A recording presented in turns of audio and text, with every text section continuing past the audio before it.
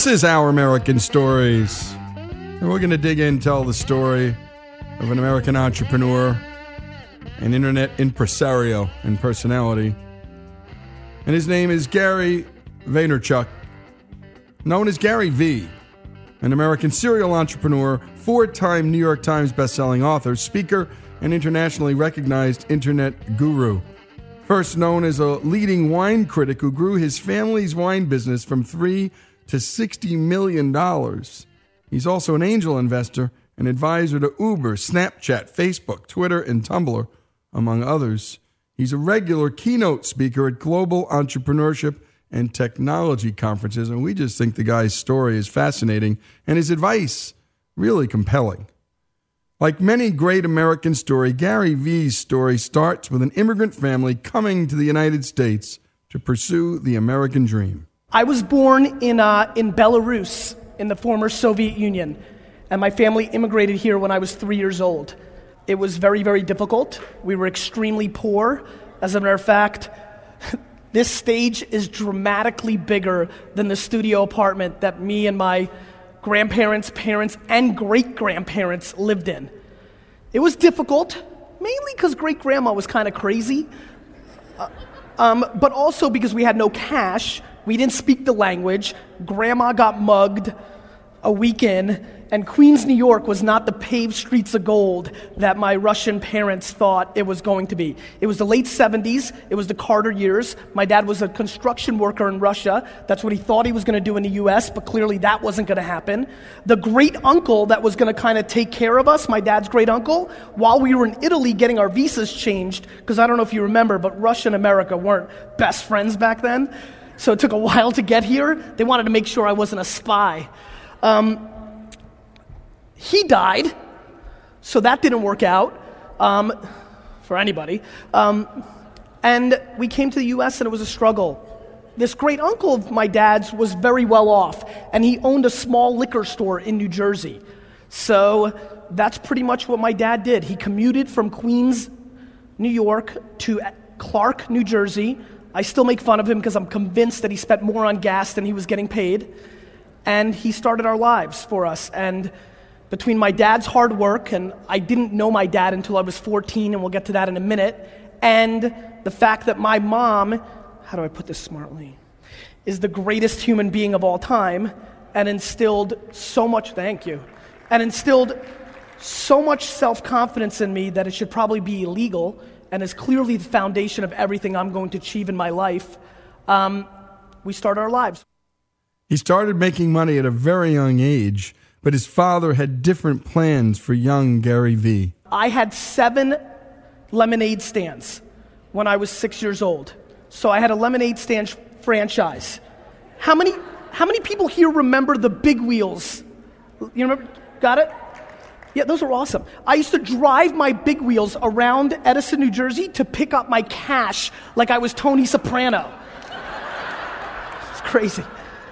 I learned a lot of business lessons there. This one kid, Eric Conrad, his parents were divorced. I didn't understand. I was so little. I didn't understand why he would be in our neighborhood in the summer, but not in the winter. He would come every summer. He was a baller. He would make his own signs. He was a hustler. I'm sure he's doing well now. And I learned my first lesson. He would, I would give them all 50 cups. Cups for a quarter. It was easy math. He would steal cash. He would take some. But he sold so much more than everybody else that I never got rid of him.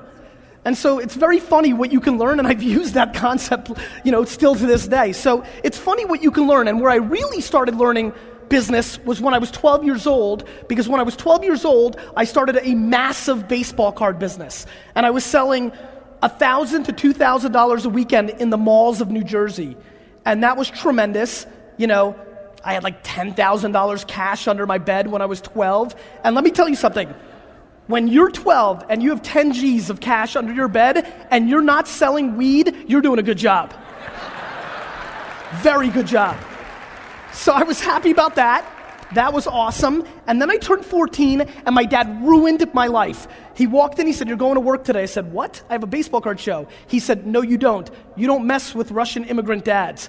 I decided I should probably go if I wanted to continue growing. We went to the liquor store. I cried the whole drive home to the store, cried Real cry. 14, I'm proud. I cry, devastated. Dad, how much are you gonna pay me? $2 an hour. I started crying much harder. And I proceeded to spend 10 hours in a basement bagging ice and made $20 for the day, instead of going to the mall, hanging out with friends and girls, and selling baseball cards. Clearly, my life had taken a bad turn. And this is what I did for the next 2 years. It was devastating, I hated it, and my life from 14 to 16 professionally was dark. Gary's father had finally let him out of the basement when he realized a golden opportunity that would change his life forever. About 25 people came in and asked for the same thing. Caymus Special Select 1990 Cabernet Sauvignon. It was the Wine Spectator Wine of the Year. And finally, people coming in, we had sold out of it the prior week because it just got announced. And finally, people coming in, do you have it? No, and they're leaving. And, the entrepreneurial DNA is like going off. I'm like, this sucks. This is not good business. I don't like this. We have like 6 parking spots and they're all taken up by people that can't buy something. I'm like, I'm going to take a back order. We didn't have a back order system, but I didn't care because I was going to school on Monday. So, next guy that comes in, I'm getting a back order. Guy comes in, sir, what's your name? Got his name, address, phone number. How much would you like? I'll take 10 cases. So I'm like, man, this guy's an alcoholic. I was like, are you going to drink all that? Are you having a party? He goes, no, I collect wine. That was it.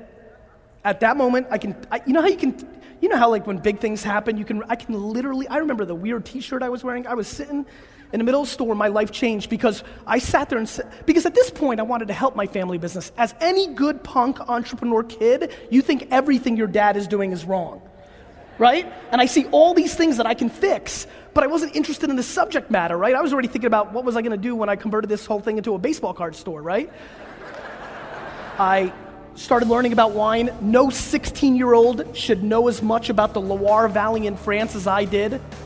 I was so ridiculously confident, and I so knew what was going to happen, that I realized that high school was the last vacation I was ever going to have. And you're listening to Gary Vee, his story in his own words, serial entrepreneur, New York Times bestselling author, a guru on all things web and digital. More on his story, more from him, Gary Vee's story, here on Our American Stories.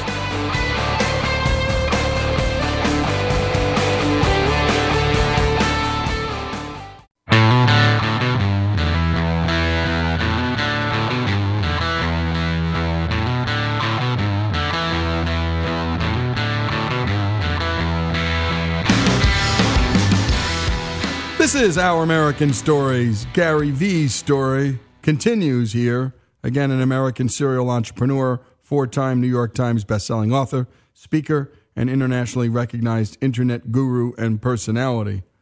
He was not your average student, Gary Vee, and he struggled with school as he tried to grow his father's wine business. Somewhere around 5th grade, I realized I did not give a crap about Saturn.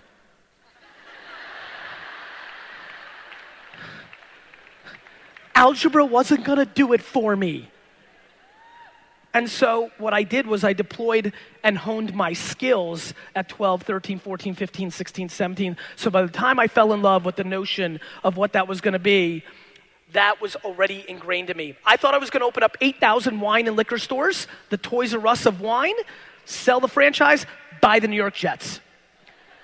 Here's where the story starts getting relevant to you. I go to college.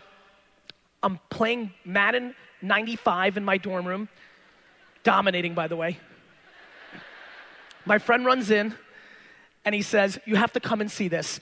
I finish my game, I walk into a room, and there are 8 18-year-old dudes hanging around a computer. Now, for a lot of the youngsters in this room, you don't recall this.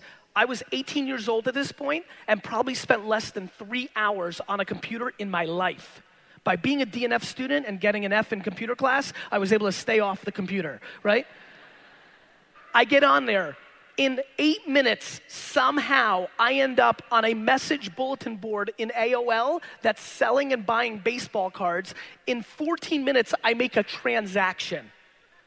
Within 20 minutes of ever being on the internet, I said, my God, I don't need to open up 8,000 stores. I'm going to do something on this. 18 months later, I launched one of the first 3 e-commerce wine businesses in America called WineLibrary.com. Don't clap. Here's why. The first 18 months that site ran, that site cost $15,000 to build. We were a small family business, $15,000 to build that website. In the first 18 months, because I was still at school, I wasn't fully back at the liquor store. In the first 18 months on that $15,000 investment in 1996, 7, 8 internet world, where most people still weren't on it, that $15,000 investment brought back $480 in sales. I don't know how many of you have a Soviet father, but Sasha Vaynerchuk was not happy with the ROI. This failure taught Gary a very important lesson about success. It was one of the more important lessons I've learned in business. The disproportional reason so many people in here will not win, let's just get right to the chase. It's your lack of patience. For some unknown reason, when people go into ventures like this and other things, they somehow miraculously think it's going to happen in 5 minutes. That you're the one person in the world, whatever you guys call your big club and put posters of each other up on, you think you're going to be in that circle in 5 minutes for some reason because you're the most charismatic, you figured out some weird system, you've got it. And the lack of patience is what hurts so many people. And so by losing so much money in those first 18 months, I had walking into a system that I had to be patient, I had to build, I had to work. From 22 to 30 years old for 8 years, in my 20s, I worked 15 hours a day, 7 days a week in my dad's liquor store. Today, with all the things that have happened to me, I get emails on Facebook from friends I went to high school with, often starting with, Gary, you're so lucky. I reply to every single one of them, all of them, with the reply of an opening line. First, Jan, great to see you again. You look great. Kid's super cute. P.S. I am super not lucky. Let me remind you, Rick, remember when we graduated college and you went to the Jersey Shore every weekend and hooked up with chicks and drank beer? I worked. Rick.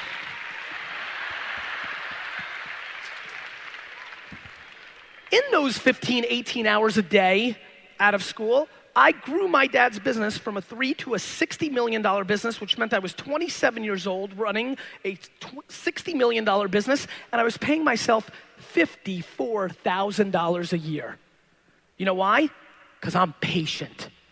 Because I don't need a cool watch. I don't need a fat whip. I want to build something. I want to build something. From there, Gary continued to build by using new online tools to deliver content. There was something called Google. I looked at it. I saw this new ad product where if you searched for a wine, you could buy the first result. That was insane to me. I thought that was incredible. And so I bought the word wine and many other words like Cabernet and Pinot Noir the day Google AdWords started. How many people here have done Google AdWords in their career? Very nice. I owned the word wine the day Google AdWords started for 5 cents a click for 9 months before anybody bid me up. And that worked. And I kept going. And then my career took a massive change that I think will really impact a lot of people in this room if you follow this blueprint. There was a new website out that I was intrigued by. It was called YouTube. Everybody in the world was really not ready for online video. It hadn't happened yet. I've been wanting to play in that space. I finally saw this site, YouTube. It was a couple months old. There was not a single video on YouTube that had 1 million views yet, period, on the whole platform. So 7 months after YouTube came out, I started Wine Library TV, which was the first time I was doing content, not advertising. And the premise of the show was very simple. I sat at my desk with 4 bottles of wine, and I had somebody videotape me drinking it for 20 straight minutes. It was a great gig. And somehow a year later, hundreds of thousands of people watched me taste wine and give my thoughts. And what I did was I understood the wine business at that point. I understood my craft at that point. How many people here have a friend or relative that is fairly into wine? Raise your hands. So you guys know exactly what I know, which is the second somebody gets just a little bit of wine knowledge, you're drinking the wrong year. Shut up. So what I did was, by knowing that, I talked to people about wine instead of down to them. I talked about wine the way it actually smelled and tasted to me instead of the words on the back of the label. I called wines, this reminds me of what a racquetball smells like when you first open the container. Or if I ate an entire pack of Big League Chew and swallowed it, this is what this tastes like. Or when it didn't go as well, if you were at a farm and a sheep farted in your face, this is what this wine tastes like. Gary Vee then goes on to talk about the importance of what we call social media regarding attention, sales, and connecting with people. Everybody was talking about this app called Twitter.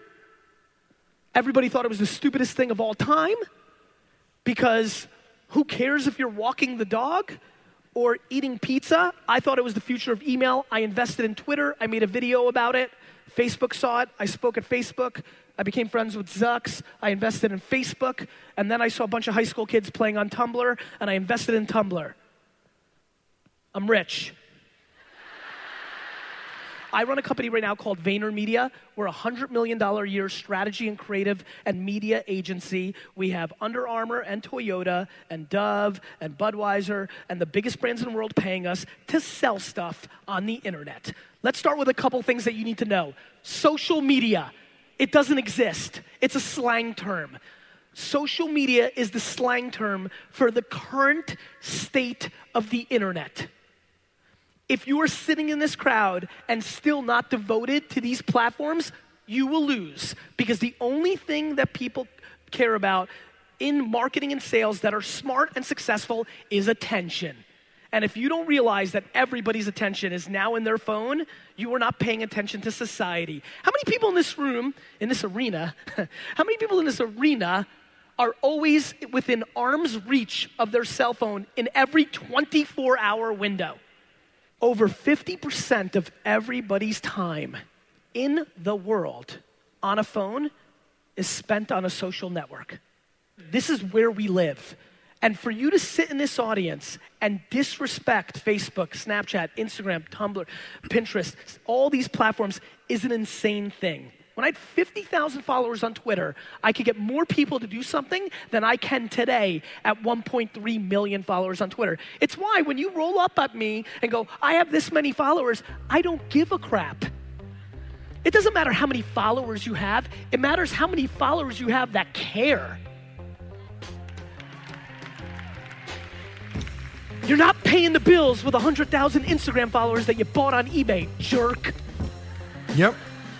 That's exactly right. You're listening to Gary Vee. His story, by the way, and his advice. If you're in marketing or anything like it or advertising, that last piece is for you. Gary Vee's story here on Our American Stories.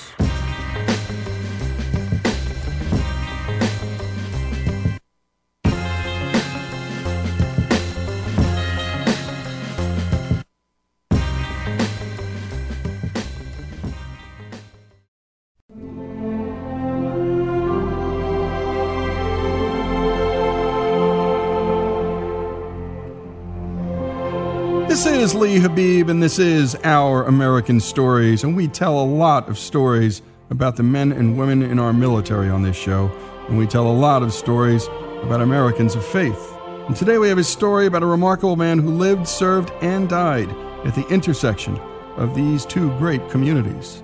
This is the story of a Catholic priest, a U.S. Navy chaplain, one who earned our nation's highest award for valor. Here's Father Daniel Mode, who wrote the book on Father Vincent Capodanno, appropriately titled The Grunt Padre. It was Labor Day in the United States. People were running about to the beaches and the last barbecues, having a joyous time before school began. But in a whole nother world away in Vietnam, the war was continuing to rage. And on this Labor Day of September 4th, 1967, Father Capodanno found himself 50 miles to the southwest of Da Nang with the 3rd Battalion, 5th Marines. Early that morning, a small platoon of men of the 3rd Battalion, 5th Marines was on a typical search and destroy mission, a patrol. They found the enemy, or really the enemy had found them. This small group of less than 100 men found 2,500 North Vietnamese in a major offensive during elections in Vietnam. Obviously, this platoon was quickly overrun, and more command elements of the 3rd Battalion, 5th Marines were added to this battle that would be known as Operation Swift. One company after the next, including M Company of 3rd Battalion, 5th Marines. Father Capodanno was with them at the headquarters when they got the call to go. And they were to go to a battalion aid station that was quickly being set up so that the wounded and the dying could come to a place on the battlefield. That's where Father Capodanno needed to be. So he boarded the helicopters with M Company and made their way towards that battalion aid station, literally in the midst of the battle. The helicopter didn't make it there. It was literally shot down in the midst of rice fields so close to the battlefield. Father Capodanno got off the helicopter with his men. There were 2 platoons on either side as they made their way now on foot to that battalion aid station. But between them and that aid station lay the conflagration of war. They set themselves up on a small knoll. On the other side of that knoll raged the battle. On this side, M Company established its command post. Father Capodanno could hear the gunfire, the men engaged in battle, and he heard the radio operator calling back to the command post, "We're being overrun, we can't hold out." That was Corporal Lovejoy. Well, Father Capodanno couldn't hold out anymore. He had been in Vietnam for 16 months. He had already served with the 7th Marines, was in 8 major battle campaigns. He knew what combat was all about. He knew where his men needed him most, and he knew where his sacraments were needed most. And it wasn't on the safety side of that knoll of the hill. He dashed over that hill, found that radio operator, Corporal Lovejoy, grabbed him by the shoulder, and brought him back to relative safety. Time and time again throughout that late morning and early afternoon, he would do the same thing with the wounded and dying. He knew where the sacraments were needed. It wasn't on the safety side of the hill. And in a firefight like that, it doesn't take long until everyone gets injured, at least a little. And Father Capodanno was no exception. His first wound of the day was through his right hand. It was shot, disabling his fingers. He was bandaged up, but refused to leave the battlefield on the next medevac. He said, "I need to be where my Marines need me most." Oftentimes, the Marines deploy tear gas through the area in order to dissuade the North Vietnamese who don't have gas masks to disperse. All the Marines donned their gas masks, save one. He had lost it. Without a thought, Father Capodanno took off his gas mask, gave it to that young Marine to continue the fight, while Father Capodanno choked back the tears. For that heroic act, he got his second wound of the day in his right shoulder when a mortar went off, now disabling his whole right arm. Again, was bandaged up but refused to leave the battlefield, only saying, "I need to be where my Marines need me most." Sergeant Peters was dying. He propped himself exposed to fire on a tree stump. Sergeant Peters would receive the Medal of Honor that day for his heroics on the battlefield. Sergeant Peters was an Orthodox man, again dying, exposing himself to gunfire so that he could point out where the machine guns were on the ridge. No one dared go near Sergeant Peters save one man, Father Capodanno, who ran to his side despite the bullets, despite his own wounds, to pray with that man, to care for him in his last hours of life, and prayed the Our Father as he died in his arms. After that scene, a Marine shouted out, "My gun is jammed, my gun is jammed." Without a thought, Father Capodanno took the rifle of Sergeant Peters, ran across the battlefield without firing a shot to give it to that young Marine to continue the fight.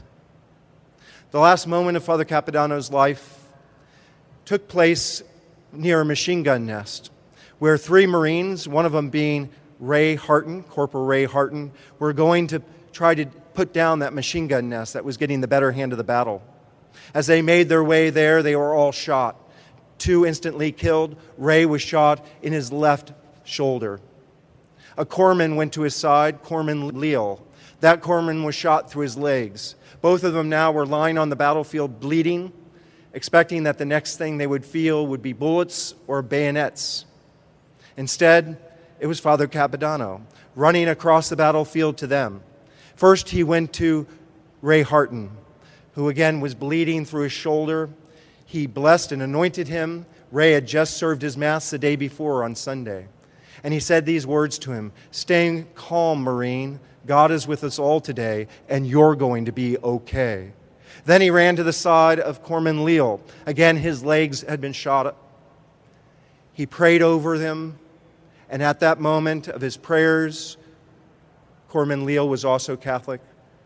He was shot 27 times in the back. And so ended the life of Father Vincent Capodanno here on this earth.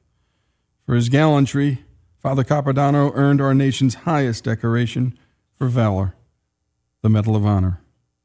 But Father Capodanno's influence went well beyond Vietnam, well beyond September 4, 1967. One man who used to teach in school with him when he was a seminarian read the story of Father Capodanno's death. He hadn't been to church for a long time. And because he was so moved by the heroic aspect of Father Capodanno and knowing him, he decided it was time for him to get back to church. He walked into the church, told the priest why he was there and wanted to go to confession. And then the priest, kind of amazed at this whole thing, said, "Well, why? Why are you coming back?" And he told him the story of Father Capodanno, and then he said these words, "I guess a missionary doesn't stop working even after he dies, does he?" And as you can imagine, Father Capodanno changed the lives of many of the Marines he served with in Vietnam. One of those Marines is a name you might recognize from our story about him. You'll certainly recognize his company. One of the persons I got to know through this who was with Father Capodanno on the day he died is a Lieutenant, Fred Smith, the founder and CEO of FedEx. But on that day of September 4th, he was a lieutenant in the Marine Corps. He knew Father Capodanno well, and it was at that death that inspired Fred Smith to re-engage in his faith, to re-engage in a purpose in life. Ultimately, he would say that it was Father Capodanno's example and witness that propelled him to take that risk so many years ago to found that company. The father of Vincent R. Capodanno, his service to his country, to his fellow soldiers, and most of all, to his Lord. His story here on Our American Stories.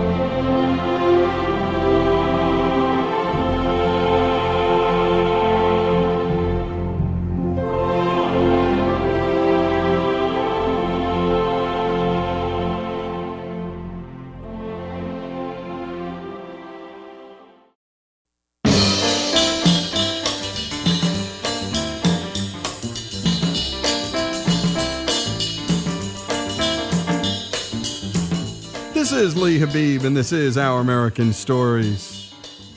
And now it's time for one of our favorite regular segments, Life Lessons from Dr. Bob. Dr. Robert Shillman doesn't go by his formal name. I didn't want to be called Dr. Shillman. It sounded to me too pretentious. So he goes by just Dr. Bob. I have a sort of comedic streak about me. An unusual name to call someone. But Dr. Bob isn't your ordinary guy. I'd like to do things in a funny, different way, a memorable way. With only $86,000, he started this little company called Cognex that became the worldwide leader in machine vision systems. On the arm of the robot is mounted a Cognex vision system, which looks out at the world and says, that's where the windshields are, this is the one on top, and this is where you should pick it up. And after 36 years of cultivating a unique culture with over 1,400 employees, Dr. Bob's decided to share the life lessons that he's learned along the way. And today's lesson is titled, On Men and Women. People often wonder, has success changed your life? And yes, it's changed the way I live. I live in a much bigger house than I would have lived in, and I have more fast cars, good-looking cars and everything, and a big wardrobe. Nah, I wouldn't say big wardrobe. I have a lot of clothes, not like my wife. I don't spend a lot of money on clothes, and that's what I'm going to get at. In some ways, it changes your life, money, but in other ways, it doesn't change who you are and how you view things. Although, I'm very comfortable, I still buy used books on Amazon. Okay, why should I pay list price? I don't need new. Some things you need new. You're not going to buy used socks or used underwear. Okay, that's for sure. You're going to buy that new.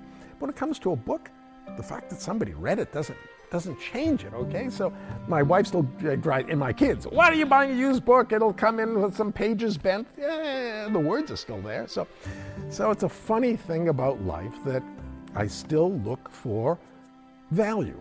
I don't want to overpay. Now, that's not true about my wife.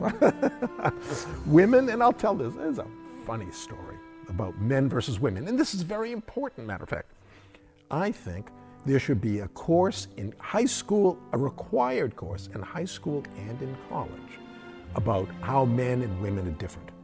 And they should have a woman talk about their view of men and their view of women, and then they should have me come in and talk about my view of men and talking about what men are and how we view women. They're so different. Now, again, I'm not saying that you can't, that a woman can't be the chief scientist or can't be a football player. Whatever you want to do, you can do, okay, if you can be good at it. But the way that men and women, in general, okay, I'm generalizing, but you know what? Generalizations are generally true. That's the point of a generalization. So generally, men and women are very, very different. Think differently. And it's so important to learn this early on because that's the source of conflict between men and women because they don't get it. Nobody ever told them how different men are than women and how their brains are wired differently and how they think differently. In some ways, better. Men are better in some ways and women are better in some ways. But that doesn't matter. It's all different. And here's a great story about it.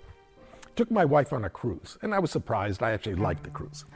But cruises have little boutiques on them, or out to sea, and the cruise company takes advantage. What are you going to do? You're going to spend money. You go, especially the women, they go shopping, okay? So we went to the jewelry store. It was about 3 days before the cruise ended, and we're walking around. We go to the jewelry store, and my wife found a watch.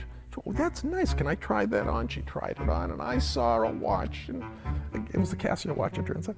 And I tried it. I said, oh, that's a nice watch, too, because most of my watches were thin. You see, 20 years ago, thin was in. Thin watches, see how thin you can make a watch. Now, that does take a lot of skill to pack it all like an iPhone. Thinner is better.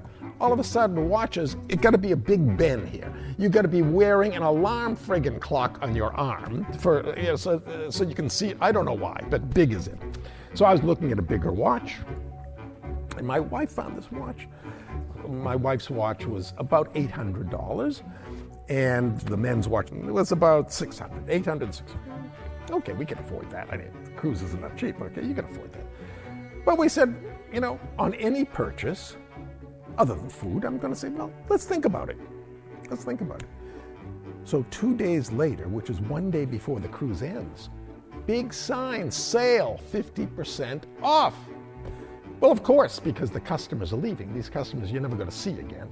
And there's no shortage of these watches, okay? They come off an assembly line, and they're still going to make money at 50% off. So better make something from these people, and then we'll put new watches up there in the next crew.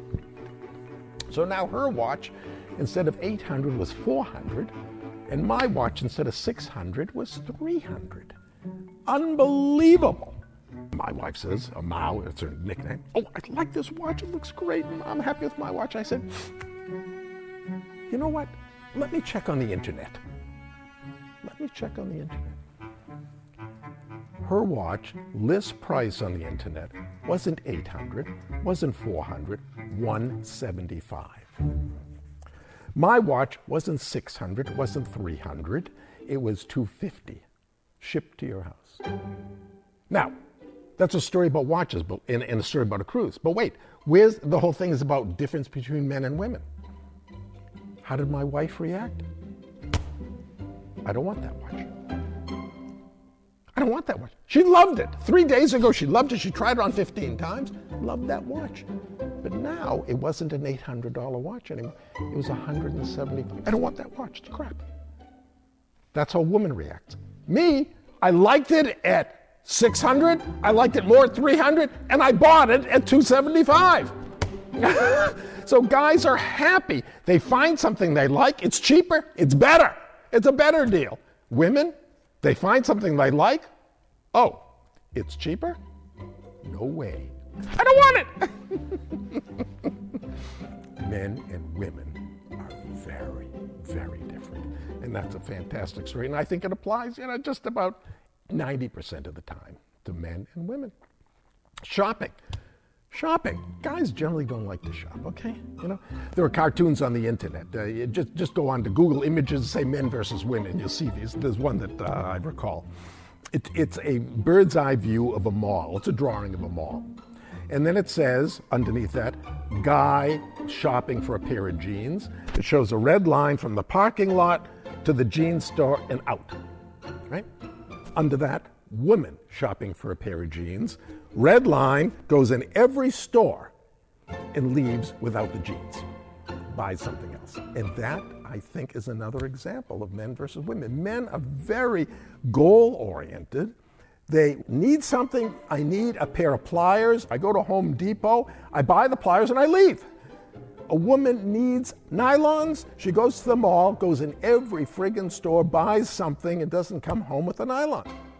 So, it's a riot, but it's important. And it's important that people understand that difference before they get married. And a lot of times, women's way of looking at things is right. When we moved to California, we were looking for property. And we had sort of an unlimited budget. And that makes it harder. When you have a limited budget, there are a limited number of homes to look at, and you got to pick one. When you have an unlimited budget, it took us a year. Okay, so we finally found a home, very nice house in Rancho Santa Fe. It was $8 million. Beautiful home. And actually signed a P&S on it to buy it. And then we found this home, which is considerably more than double. And as an engineer, I put together a spreadsheet and I compared price per foot and operating costs and everything.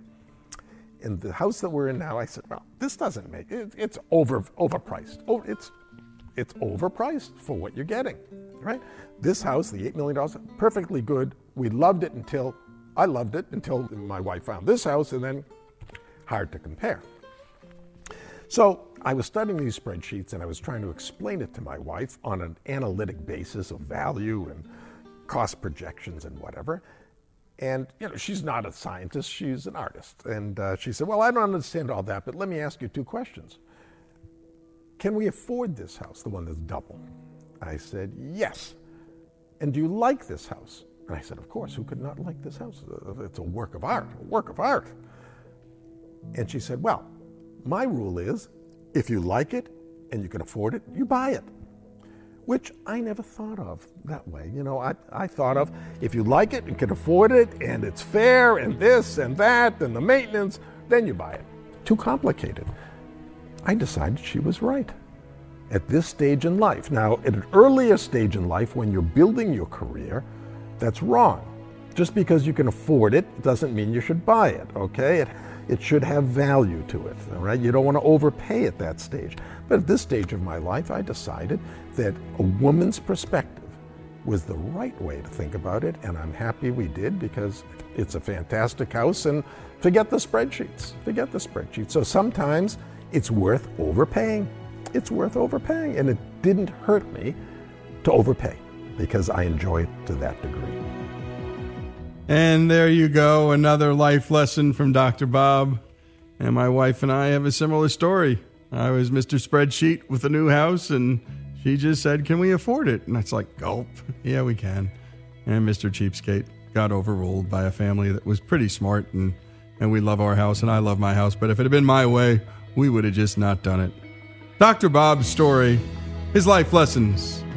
Here are Our American Stories.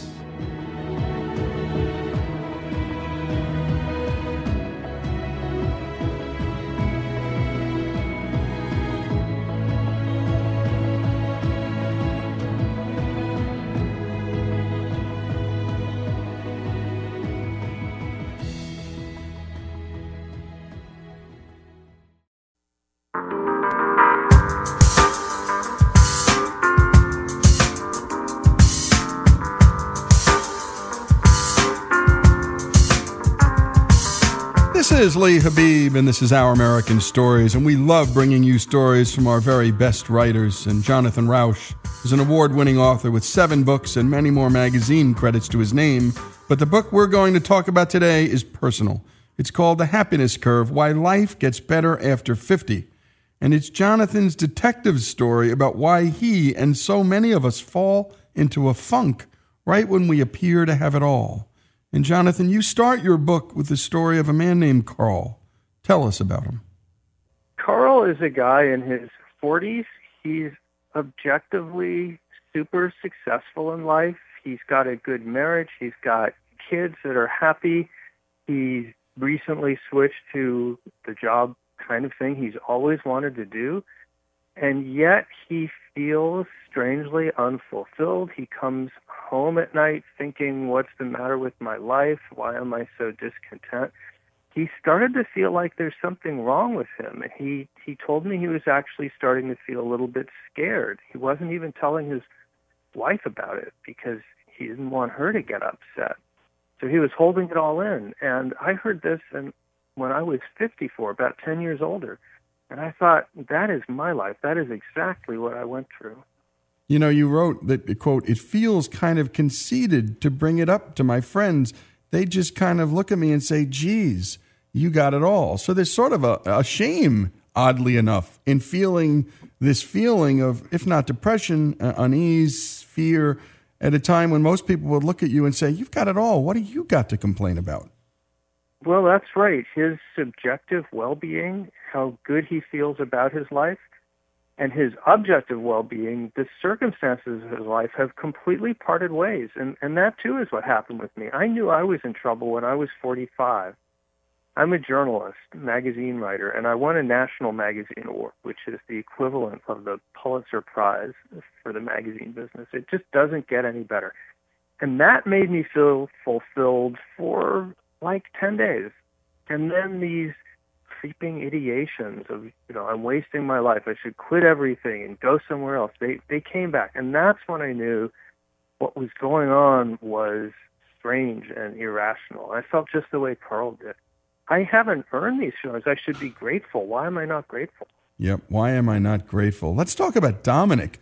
Much of his identity was wrapped up in his work, and things hadn't turned out like he expected, and yet he characterized the stage of his life as appreciative. So talk about him in contrast to Carl. Dominic is a little older than Carl, about 5 years when I spoke to them. They're actually very similar demographically. They're a closely matched pair. They even travel in similar social circles.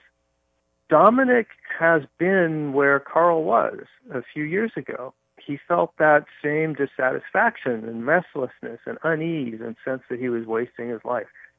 But by his early 50s, he senses he's begun to kind of turn around. He's feeling like his expectations are a little bit lower, and he's somehow feeling more appreciative of what he's got on a day-to-day basis, just, being with his daughter, his family. And at the start of my book, I juxtaposed these two because in many ways, the big difference between them is actually their age.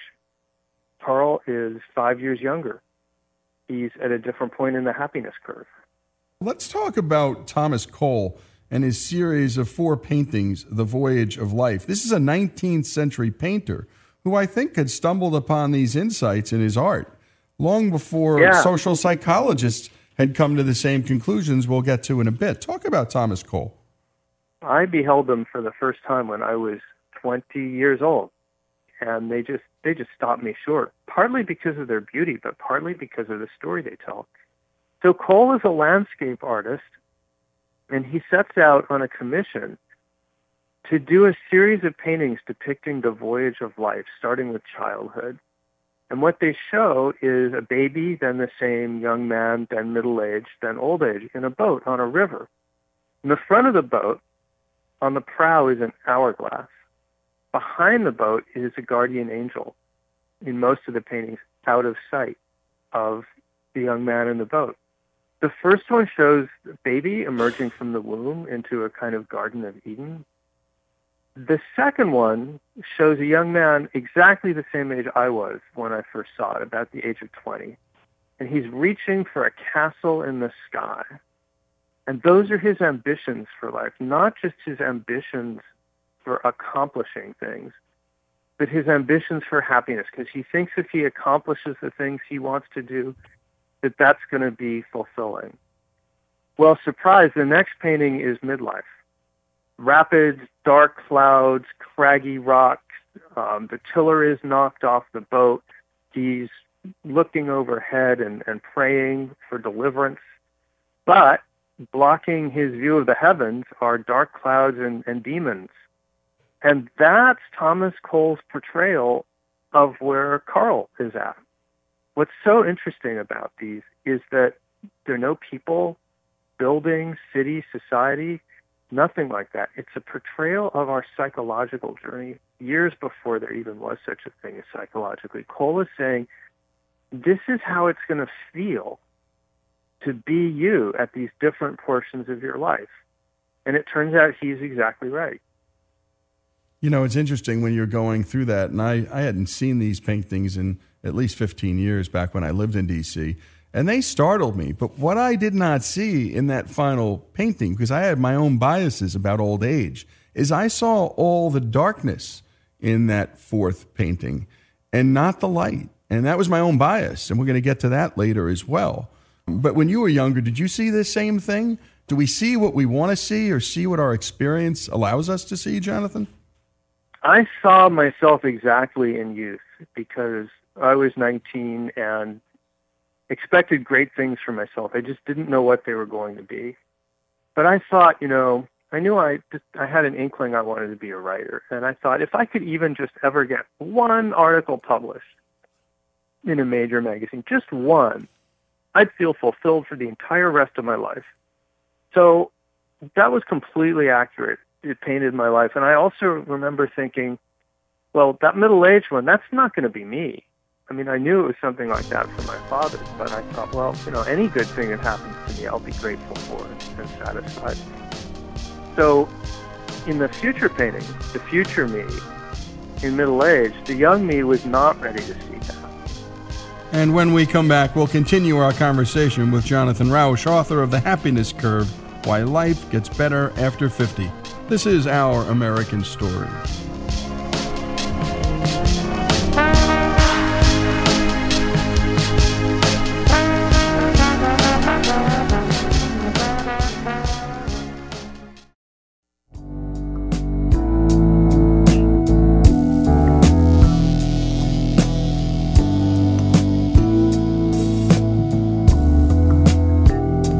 This is Our American Stories, and we're back with author Jonathan Rauch, who's written The Happiness Curve, Why Life Gets Better After 50. And we were just talking about how so many of us experience more happiness and satisfaction in our youth and then later in our lives than during midlife, something that even the great 19th century painter Thomas Cole showed in his work. By the way, the National Gallery is in Washington, D.C. His work is there. Worth a trip just to see it. It's so staggering and so beautiful. The Adventures of Life. Jonathan, you were motivated to look into this topic of happiness and ultimately write this book because of your own life. It's odd to be in your mid-40s having achieved all of your important life goals, but feeling down.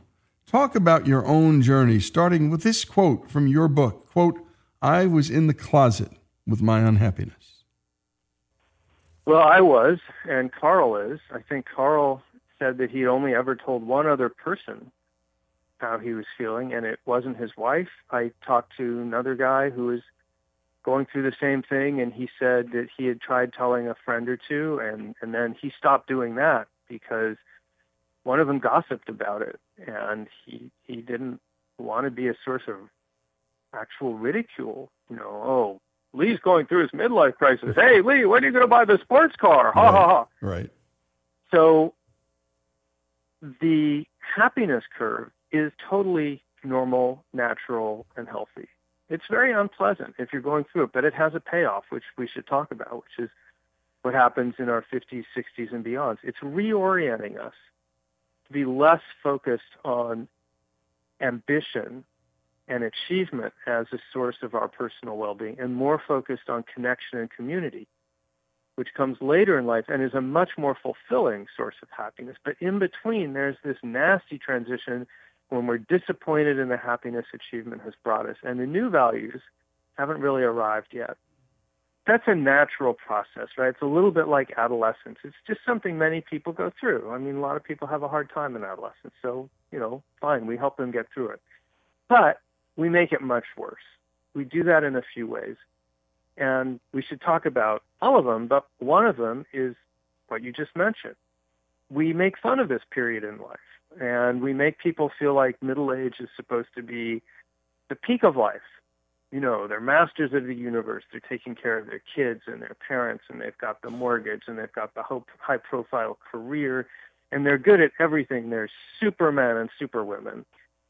So if people are feeling bad in this portion of life, and it does turn out to be a very vulnerable portion of life, well, they're bottling it up. They're feeling like, I can't tell anyone about this. And, I'm a gay man, and I lived through life in the closet. And very quickly, when I started hearing people's stories, I realized this is the closet all over again. I mean, it's never going to be super easy to be gay, but having to bottle it all up, be ashamed of it, not tell anyone, go on about your life without opening up about the true you, that makes it much worse. And that's what's going on with Carl. Indeed, and I would say this about so many things in life. The more we open up and share, the more we can know that other people in the world are going through the same thing, Jonathan. Let's talk about happiness and income. Quote, all the evidence says that on average, people are no happier today than people were 50 years ago, writes Richard Layard, a prominent British economist. Yet, at the same time, average incomes doubled. This paradox is equally true for the U.S., Britain, and Japan. So economic well-being doesn't make a person happier or less happy, Jonathan? Well, it's a bit more complicated than that because poverty is immiserating. So getting out of poverty is really important. But beyond a certain point, there are diminishing returns of additional income because it turns out that once you're beyond the poverty level, you're living pretty well. It's just not actually that helpful to have your fourth or fifth, $1 million. In fact, it can be counterproductive because of what psychologists call the hedonic treadmill, which is when you're in a race for money or status, you're always comparing yourself above you to the people who are higher than you, and you're trying to catch up. But there's always going to be someone higher than you. So you become like a gerbil on one of those little running loop cycle things. The more you try to get status, the more you feel like you're not getting there. So beyond a certain point, investing in making more money or having more status turns out not to be a reliable way to increase your well-being, and sometimes can make it worse. Yeah, here's the most fundamental finding of happiness economics, you wrote. The factors that most determine our happiness are social and not material. Talk about that. This is the core finding of research in multiple disciplines now: economics, psychology, neuroscience. Human beings are tribal animals. We're social animals. We're wired to be in groups. And the main determinant of our happiness is having trusting, loving relationships, supportive relationships, reliable relationships with the people around us. Investing in people and connections and community in a supportive way, that is the opposite of the hedonic treadmill. It turns out that that's like putting happiness in the bank. It not only makes you more satisfied with your life in the short term, it's cumulative. It's not a situation where the goalposts move. Unfortunately, when we're young, it's hard to focus on those things because we're wired to be ambitious when we're young. Evolution wants us to go out and, really impress our fellow tribes people and get lots of status and lots of social connections and, a fat Rolodex and thus lots of mating opportunities. So that means early in life, it's harder to live according to this, what we now know about happiness. Doesn't mean we shouldn't try, though. Indeed. Let's talk about Aristotle and the virtues he wrote about centuries ago relating to life. It turns out after all these centuries, he was on the mark about a lot of things. Human beings are still, in the end, Jonathan, human beings. Yeah, it's funny. I wonder about Aristotle. Was he a creature from outer space? Because he got so much right, and it took really modern science to understand how right he was. Aristotle is a Greek philosopher, of course, 5th century BC, and he makes this important distinction that real happiness is not just transitory cheerfulness. It's a sense of fulfillment with your life, a sense of satisfaction with your life. And that, he says, comes not from pleasure, but from inculcating in yourself a virtuous life, which basically means doing things that are good for yourself and other people and making that a habit. So you don't even have to think about it that much. And all of this turns out to be exactly true, so much so that, I kind of wonder, how did he know that? There's a big basic distinction between happiness in the sense of emotional feeling good right now and happiness in the sense of well-being, feeling satisfaction with your life as a whole. Everything we're talking about in this conversation is about the latter. Indeed. It's about that sense of well-being, which is much more important for life satisfaction overall than just your mood. I don't think people can hear that often enough. The culture, Jonathan, sends so many messages directly to the contrary. Buy this, you'll be happier. Go here, you'll be happier. Travel here, you'll be happier. Love all these different people as opposed to one person, and you'll be happier. In the age of Tinder and Instagram, this is very counterintuitive. Yeah, that's the thing about Aristotle. He's been rediscovered by modern science, as has wisdom, which is another piece of Aristotle, which we should come back to. But we have, as a culture, spent the last multiple decades moving in the opposite direction. The idea behind Facebook, was supposed to be, we'll connect the world and everyone will be happier because we'll have a zillion connections instead of just, these 30 or so key people in our lives that we mostly talk to face to face. Well, it turns out the opposite is true. It turns out what we're doing on Facebook is not connecting, it's displaying, as psychologists put it, which means showing off our carefully curated lifestyle homepages in which we're always happy and we're always on vacation and showing, pictures of big smiley pictures. Or we're displaying our animosity to the other side, to groups that we hate, right? Which is a way of ingratiating ourselves with our own group.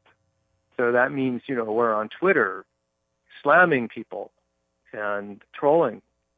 So it turns out, once again, that the old wisdom about this is right. There's no substitute for close connections in person, face-to-face with real people. And when we come back, we're to continue this terrific conversation with Jonathan Rauch, author of The Happiness Curve, Why Life Gets Better After 50. Go to Amazon and buy this book. Again, it's The Happiness Curve. And I'll tell you, you'll feel happier about a lot of things and better. If you're going through some things, you're going to get through those things, more than likely. And these are it's just a part of life and living, these stages of life. The Happiness Curve, Jonathan Rauch. We continue our conversation after these messages here on Our American Stories.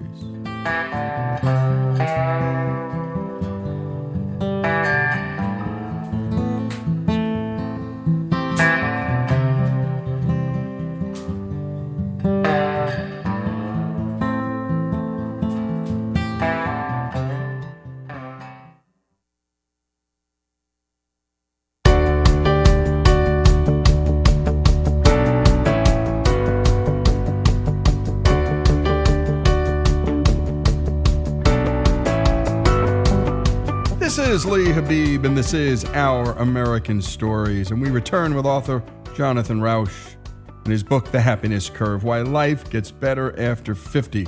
Go to Amazon and buy this book.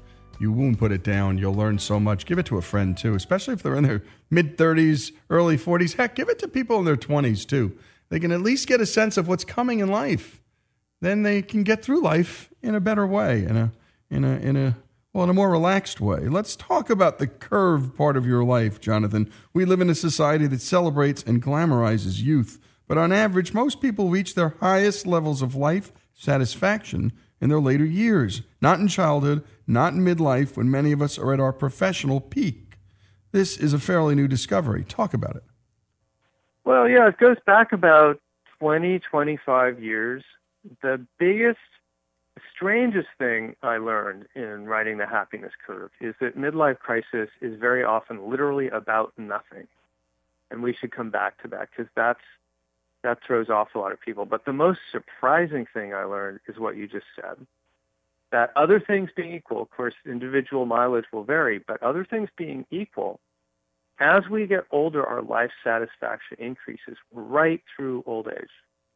We're actually programmed by evolution as we move out of our 50s and beyond to invest more in those key relationships with other human beings, to care more about community and less about personal advancement. And that plus changes in the brain, which actually make us more positive about life as we get old, actually increases contentment, even in many cases if we're ailing and sick. This is the opposite of the stereotype of aging, which is old people are crotchety, lonely, depressed. And after about age 50, it's going to be a long, slow decline. And of course, that makes it worse because everyone who's unhappy at age 45 or 50 thinks, well, this is bad and this is the peak. It only gets worse. So then they get pessimistic as well as disappointed. So it's very important for people to understand that that's not true at all. The stereotype of aging is just plain wrong, and this is one of the most robust findings out there. Things get better. Emotional satisfaction gets better as you get older. You get better at regulating your emotions. You experience less regret, less stress in any given situation, more positivity. Even true of what you perceive. They put people in brain scanners, and older brains react more to positivity. Things like smiley faces, and less to negativity, things like frowning faces. So I tell you right about time also a lot, Jonathan. Time matters. Those were two words you wrote together. It was a sentence, and it was a big one.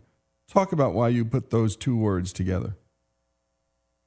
We imagine that aging is the passage of time in our lives is a neutral process. So, it's just the clock ticking. It's the background.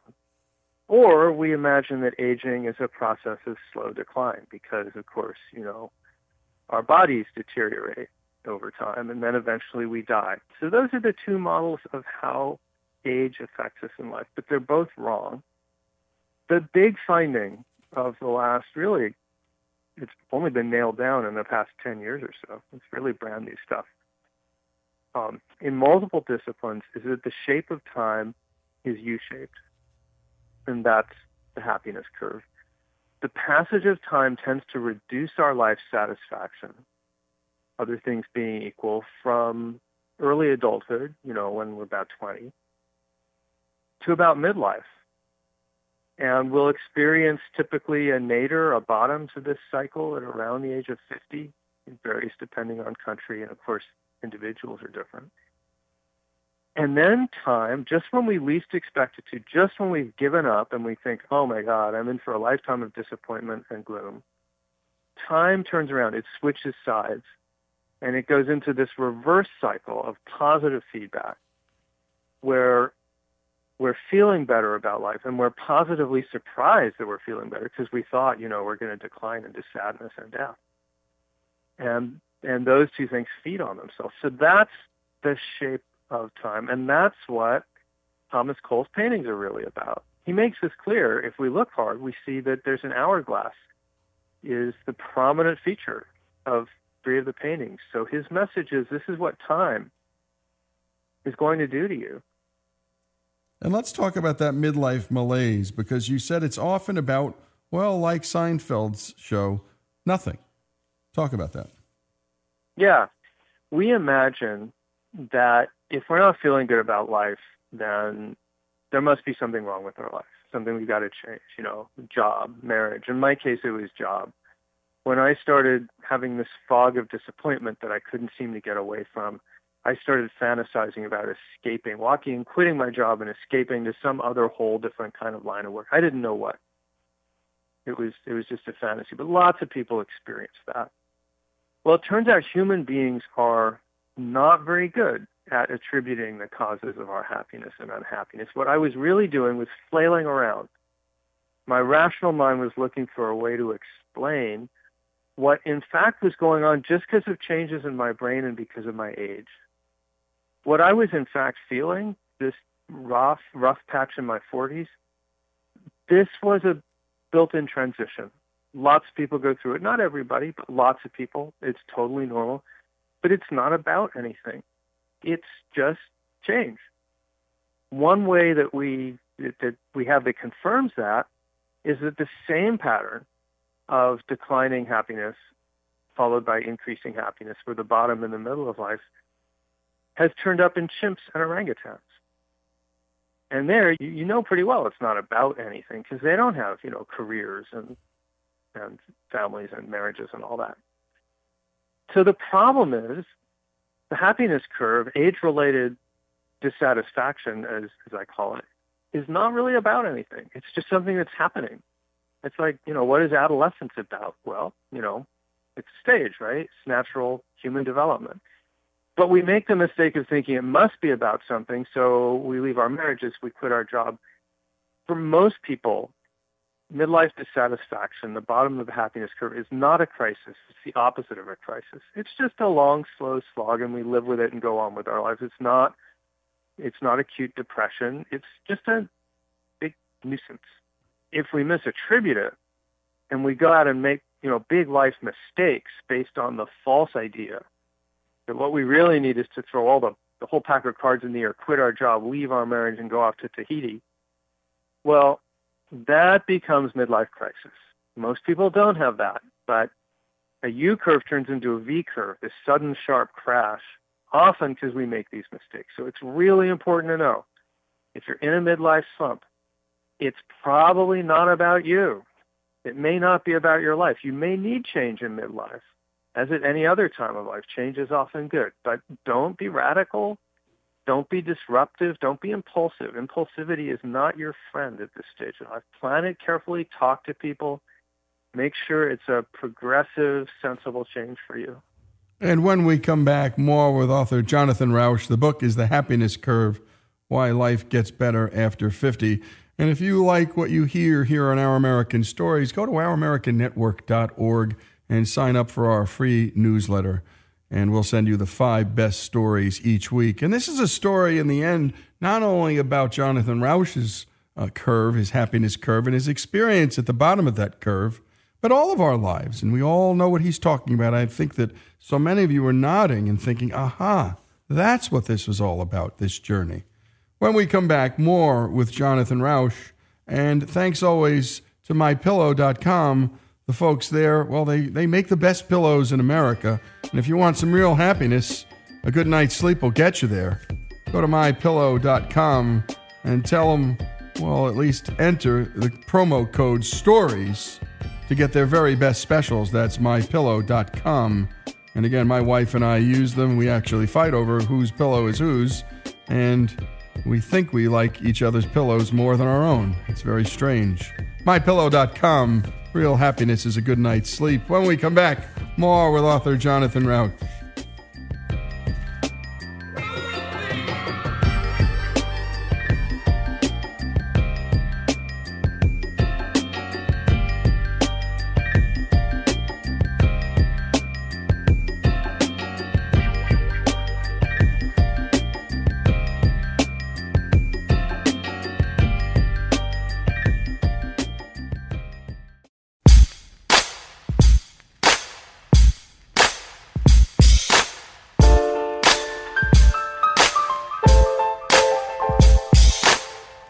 This is Our American Stories, and we're back with author Jonathan Rauch, whose own midlife unhappiness prompted him to take a deep dive into the science of happiness throughout human life. In writing his book, The Happiness Curve, Why Life Gets Better After 50, he discovered that on average, people develop higher life satisfaction later in their life, even as they're getting sick more often and can't do all the things they once did. Jonathan, in your chapter called The Paradox of Aging, we meet a 94-year-old woman named Nora, who rates her life as 100% satisfied with everything. Tell us about Nora. Nora actually passed away since I wrote those words. She was 94, and I don't know if I put this in the book, but she had a cancer diagnosis at the time. And yet there she was saying it was the most fulfilling part of her life ever, even though she had some terrible losses. Her husband had died many years ago, and she'd been single. She'd been the caregiver for her sister who had Alzheimer's, who had died, and that had been a rough patch. She was very wise, and she said, these things that used to seem like they mattered so much, I'm not using her words, but she said they seem ephemeral now. People later in life feel like they no longer have anything to prove. They feel like they can focus more on the most important things in life. And that's partly because their brains have changed to allow them to do that. And it's very common. There's tons of evidence now, just tons, that what I saw in Nora and other people, I surveyed lots of people for my book and interviewed lots of people, that this is a very deep phenomenon. This is really changes in our brains and values as we age that make it easier to be satisfied and easier to be wise. You know, you write, quote, fortunately, the depressive realism of middle age turns out to be, well, unrealistic. Life indeed gets better, much better. Again, this is not what the culture sells us. Old age is like death in the culture. Yeah, one of the reasons I wrote this book is it's all the stuff I'd wish that I could have known when I was 40. And by the time I was 50, I was so pessimistic about the future because I had at that point, 10 or so years of this fog of disappointment. And part of the reason I was so gloomy about the future is what you just said. The story that our society says is, well, it's all downhill from here. If I had just known that if I can just wait this thing out, not make any big mistakes, that it's got a wonderful payoff. It's a transition. It's not midlife crisis. It's midlife transition to a different brain and a different value set that turn out to be more rewarding. I'm textbook. I seem to be like right from central casting. My U-curve bottomed out in my late 40s, around the time I lost my parents and actually had some major setbacks in life. And I started feeling like maybe it was turning around by the time I was 51 or 52. I'm 58 now. And of course, life is life, right? There's setbacks, there's disappointments, there's anger and all kinds of stuff. And of course, there's politics right now. But despite all that, I also feel gradually like I'm getting more settled. All these voices and fantasies about escape and worthlessness have pretty much gone. So that's the real story. Some really prominent social and behavior scientists, Jonathan, came to a pretty startling conclusion in 2011. I'm going to quote again from your book. The peak of emotional life may not occur until well into the 7th decade. And you wrote right after that, the 7th decade, exclamation point. Why that exclamation point? It's so counterintuitive. It's what you just said earlier, Lee. We just imagine that by the age of 70, much less, 80, that will be in sad decline. And it's just not true. The emotional peak of life is much later. And you mentioned earlier that we have this idea that youth is, it's a time of gloriousness and happiness. And, well, most of us have been through that period of life. And the reality about our 20s is that they're a time of extreme emotional volatility and great uncertainty. And that goes away later in life. You become much better at balancing emotions, at experiencing equanimity, meeting the world with a sense of perspective. Let's talk about the happiness curve and its purpose, because it's social and it bends toward this thing called wisdom. Again, those ancient philosophers like Aristotle, they were onto something. Talk about Paul. His story was remarkable and universal. Paul is a guy who I met when I was on a speaking trip, and I was driving around with him. And his story turned out to be a midlife crisis story. It does happen. He was a super motivated, high achiever ice climber who wanted to do all the hardest routes in the world and broke both his legs trying to do it, and would obsess if he wasn't, out there on the ice every winter. Had marriage, kids, and he just fell apart in his 40s. When he put himself back together, a big element is that he went out to an Indian reservation to do some teaching and saw the poverty and need out there and began to throw himself into that. And that changed his life. Well, from his perspective, he feels like the reservation did this to him. Really, I think the science is more like he did this to him. His brain was not receptive to doing that kind of close social connected work when he was younger because he was focused on personal ambition. That's how we're wired.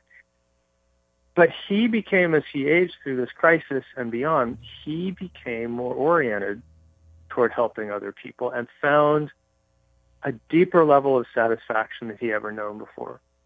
And one of the things he said to me along the way was that he thought he had a better toolkit for life, which I thought was a great phrase. So I put that in my pocket and was looking at the literature on what's going on behind the happiness curve. Why would evolution want us to have this additional satisfaction later in life? And the word wisdom kept popping up. It turns out there's a science of wisdom. Wisdom is not like some folklore concept from fairy tales. It's a real thing. It's measurable. There are tests for it. There are people looking for it in brain scans. It's not the same as knowledge, expertise, skill, experience. It's certainly not the same as intelligence. It has almost zero relationship to how intelligent you are, how wise you are. But wisdom is just what Paul said. It's about having that toolkit for life. So wisdom is rare at any age, young or old, but we're better equipped for wisdom as we get older because wisdom is about the ability to balance competing emotions, to synthesize a lot of experience, not to fly off the handle too much. And it's especially about helping navigate complex social situations. We think that's why it exists. Tribes that have wise people tend to do better, and families that have wise people, because wise people help offer good advice about how to cope with stuff. And lastly, Jonathan, talk about faith and religious community. Many of the happiest and most satisfied among us are also people of deep faith. Does that have any relationship to the happiness curve? Faith, I think, is something largely separate. The happiness curve is about the effect of time, but it's important for people to remember lots of other things affect your well-being in life. For example, your health and the satisfaction you get from your job and the quality of your marriage. And yes, faith is an important element of that. So on any given day, Lee's or Jonathan's life satisfaction depends on a host of variables, and no one should think that time, the happiness curve, is the only thing going on. It's one of a lot of things going on. So by all means, faith can increase well-being, and there's a lot of documentary evidence to show that that's true. But it's kind of a separate thing. It's a good thing. It's an important thing, and I ran across it when I was doing my research. But what we need to remember is it's not the only thing going on. Your age will also affect your happiness, and it will affect your receptivity to faith and to community and stuff like the amount of and quality of volunteering that you're doing, for example, which is important in many faith communities. Indeed. And I'm going to end with a line that I think almost summarizes the book. It's just such a beautiful one. Time and aging fight happiness in midlife, then switch sides. Talk about that. That's it. It's what I just said. It's time and aging are not the only thing going on. It's like you can walk uphill and it's harder, or downhill and it's easier, but where you go depends on what direction you set and the terrain and, and the distance and the weather. Lots of things go on. But it's very important to know that there is this U shape to life, and that if you're someone who is feeling that, your midlife is a grind of disappointment and it seems like it's never going to end, and you don't know what to do, for a lot of people, in a lot of cases, what to do is nothing. It's not literally nothing. Reach out to other people. It's better not to bottle this up. Avoid big mistakes and impulsive decisions of the kind we talked about earlier. Counseling is often a good idea. These days, counselors know all about this, and they're not going to tell you you're depressed, you need medication, off to the funny farm. So, and coaching is a really good thing to do, because coaching is about realigning our lives to meet our changing values, and that's especially important in middle age, because that's what's really going on. So all of those things can help, but the most important thing is to understand that what's happening to you is natural, normal, healthy, nothing to be ashamed of, and it goes away. It gets better. And we're speaking with Jonathan Rauch, his book, The Happiness Curve, Why Life Gets Better After 50. And Jonathan, thanks for joining us. It was great to be here. Thank you. And go to Amazon.com and get The Happiness Curve. It's as good a book as I've read in a very long time. This is Lee Habib, Jonathan Rauch's story, the story of human happiness, here on Our American Stories.